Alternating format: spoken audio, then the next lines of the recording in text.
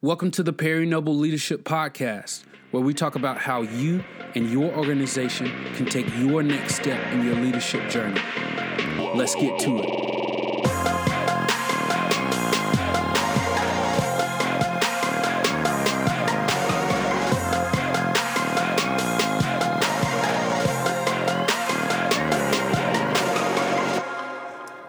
Welcome to the Perry Noble Leadership Podcast, where we believe your church can grow, your church should grow, and your personal growth as a leader really does make a difference. I'm here with my co-host, Logan. Logan, how are you doing? I'm doing great. How are you? Logan, I'm doing fine. I got a question. So last episode we talked about aliens. Do you believe in Bigfoot? I don't have an opinion on that one yet. I would say my vote is swaying more yes than it is no. And if Bigfoot is real, is Bigfoot an alien? No, but he might be like a hybrid monkey of some sort that we're just not familiar with. Folks, this is not scripted. You can't make this up. So pray for Logan. I did rehire her after firing her last week, but she's on pretty Thin ice. Perry, you planted a church 18 years ago, and you're doing it again. Yep. The other day, you mentioned there were some things you were learning, or relearning, I suppose, as a church planter. What are those lessons? Well, before I get into it, I want to just say that this isn't just a lesson for church planters, but all ministry leaders, as these are lessons we can come back to over and over and over again. You say the first one is appearance matters. Why is that important? Okay, well, Logan, you're a female. Does appearance matter? It does matter, yes. It does. You gotta have that hair looking good. Hey, there's a verse found in 1 Samuel chapter 16, verse 7, that I missed a key principle that's in this verse for years. The Bible says in 1 Samuel 16:7, "But the Lord said to Samuel, do not consider his appearance or his height, for I have rejected him. The Lord does not look at the things people look at. People look at the outward appearance, but the Lord looks at the heart." And so for years, I would teach on this in regards to how God knows the heart, God knows the heart, God knows the heart. But something in this verse jumped out to me one day, and it really did change the way I thought about appearances. The Bible says that the Lord said people look at the outward appearance. It really did hit me one day. If people are looking at the outward appearance of something, then the outward appearance of that thing, aka our churches, really does matter. So are you saying churches need to spend endless amounts of money to get the newest or the shiniest thing out there? Yes, that's exactly what I'm saying. No, not at all. Because, for example, I'm starting a church right now called Second Chance Church. It's primarily a digital campus, and we do get a group of about 10 to 15 people together every single week, so I'm not preaching the message to an empty room, which I did for a while, which is not very fun. And so just last week, I showed up about an hour early to make sure the temperature in the room was comfortable and set up the chairs. But when I showed up, I noticed the floor was dusty, a little dirty. Now, honestly, I don't think anyone would have noticed. However, one of the things I'm trying to do is set the tone early. So I got the broom and the mop and cleaned the floors, because while we don't have graphics or we don't have artwork, like I said, I want to set the tone early so that when we do have those things, everybody in the church is already taking great care. Because listen, if we don't take great care of what we've got now, then how in the world could the Lord expect us to be great stewards if He actually gave us more? So how can existing churches apply this lesson? Well, it's real simple. You need to bring in somebody from outside your church or your organization to do a walk around. It can be another pastor friend that you have that lives in another city or another part of the country or whatever, and just bring that person in and let them walk around your church. Because you know how it is when you live in the same house for a long period of time. Eventually, you don't see the scuff marks on the wall. You don't see the hole in the wall. You don't see the wall that's missing. You don't see those things anymore. And so because we become so used to our environment. And so, for example, I'll give you a good example and a bad example. I was in a church, I won't say the name of this church, but I was in a church where we were walking through the children's area, and the carpet was so nasty. And I remember stopping the pastor and telling him, listen, I have at the time, she would have been 9 years old. I said, I have a 9-year-old daughter, and there's no way I would leave her in this children's area because the carpet is so nasty. Now, I'm a dude and looking at the carpet. You know, every mama walking in there every week is like, oh my God, this carpet is so nasty. So that's a bad example. A good example, and I will call the name of this church because it was awesome, was Word of Life Church in Flowood, Mississippi. Their kids area was absolutely amazing. It was clean. It was organized. The graphic, like everything was absolutely phenomenal at that church. Not just their kids area, but their whole church was absolutely amazing. And it comes back to the lesson of you don't always have to spend a ton of money, but a little elbow grease and a little paint can go a long way. That is so true. You know what elbow grease is? I assume it's for things like a door, not an actual human body elbow. It just to make it not squeak. It means you just got to scrub real hard. Use your elbow. Put your elbow There's into not a it. product called elbow grease. I got you. Okay, I got good, you. good. So tell me, what do you think lesson number 2 is? Lesson 2 is build the core before attracting a crowd. Talk me through that, because we've had quite a few people tell me that you either buy or you need to rent a large facility. If you open the doors, they say we'd have 1,000 people at the very first service, which is great. But why are you choosing not to do that? Well, it's okay. So let's take that example and take it out to its fullest extent. If we had 1,000 people show up, that'd be a disaster. Just based on pure percentages, because 20% of your attendance on average is going to be kids. And so if we had 1,000 people, then we'd have 200 kids. If we had 200 kids, we need between 75 to 100 volunteers, and we don't even have 75 to 100 people showing up to a live service right now. So that would be a nightmare. Plus, I want people to know what we're doing and why we're doing it. And that takes a lot of time and intentionality. A lot of people have to know the vision and believe in it. You know, Jesus said in Matthew chapter 7 that the foundation has to be solid.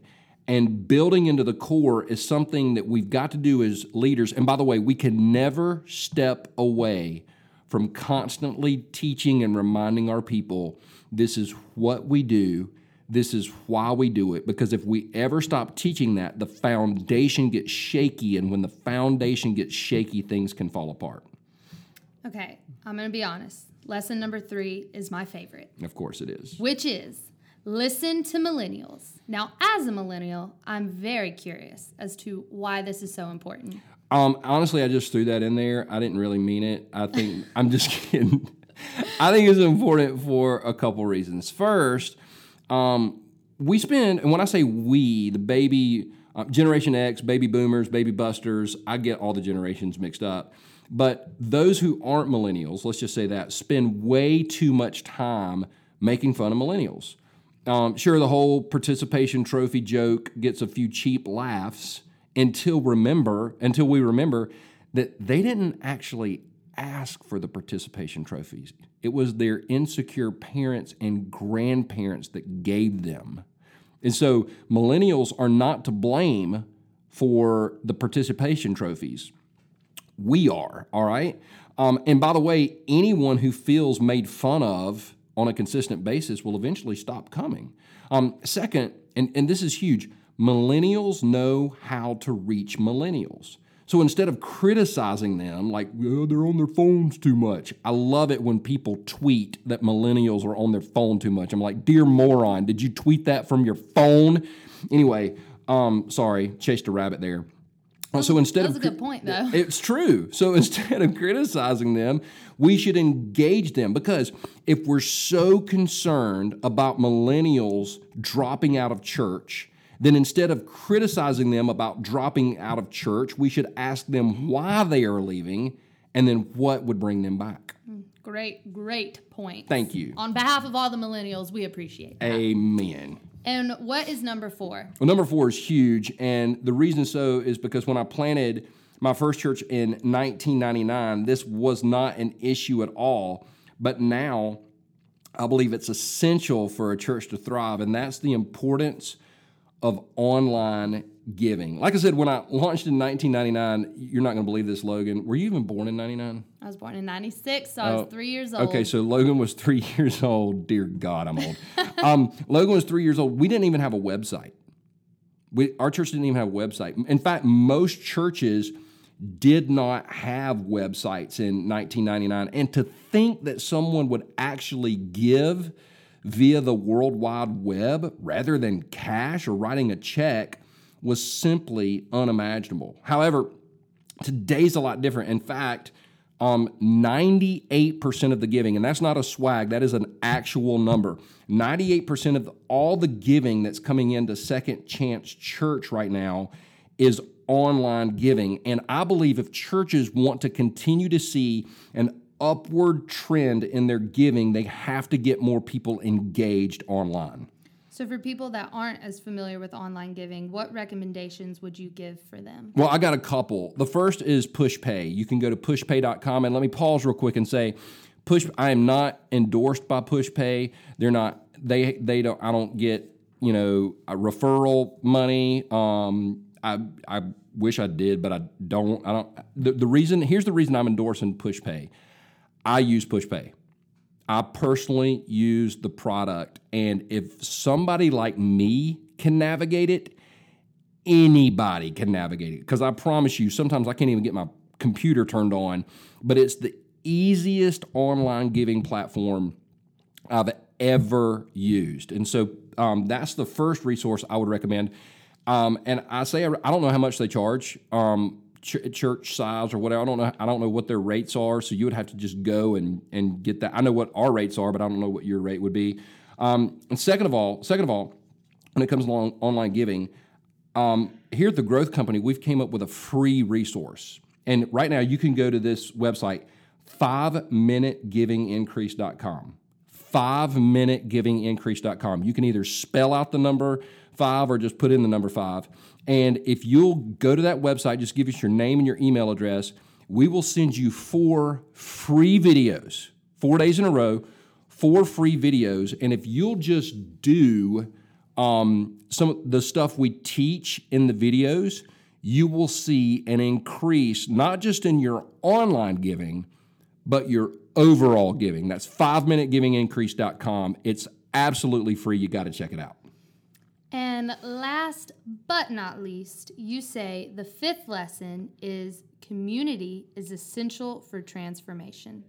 Why do you believe this so strongly? I really do believe this strongly because not too long ago, a guy texted me and told me that I should not plant a physical campus, that I should keep the campus digital and just plant a digital campus. But I'm not going to call names, but this same guy has been on record for saying your Facebook friends are not your friends. So it's kind of like, okay, I should keep it digital, but then how do you build community if you're going to keep it digital, but the digital community and actually your friends? I mean, I feel like, and it's not just him, I think church world we are talking out of both sides of our mouth. At the end of the day, I believe in digital connection. I do believe that Facebook friends can be friends. I do believe in Instagram connection, all that stuff. But I also believe we need one another. One of the biggest lies in church world today is all I need is Jesus. Because if all we needed was Jesus, he wouldn't have said the most important command is love God, love others. In fact, Jesus didn't say, they will know you are my disciples by the way you love me. It's not what he said. He said, they'll know you're my disciples by the way you love one another. We can't do life alone. We've got to have a relationship with Jesus, and we've got to have a relationship with other people in order to fully thrive. So do you have any closing thoughts before we wrap up this podcast? Well, I guess my closing thoughts would be that I'm always trying to learn. And great leaders, I believe, are great learners. And I've got a lot to learn, I promise. But if we can help you and your church in any way, whether it's me coming and doing an on-site with you and your team, or you coming to Anderson, South Carolina and doing a private workshop where we will literally develop a 5-point strategy to help your church really experience some significant growth over the next 6 to 12 months, you can go to iwantmychurchtogrow.com, iwantmychurchtogrow.com, and click that up in that upper right-hand corner, there's a schedule a call button, and Logan, that comes straight to you. Comes straight to me. Let's talk, people. And Logan will schedule a call with you, and we will see if there's a way we can serve your church. We would love to help your church in any way possible. So iwantmychurchtogrow.com or 5minutegyvingincrease.com. Either way, we believe it'll help your church, and we hope you have a phenomenal week. Thank you for listening to the Perry Noble Leadership Podcast. We hope you had a blast spending time with us. For more thoughts on leadership, visit Perry's blog at perrynoble.com.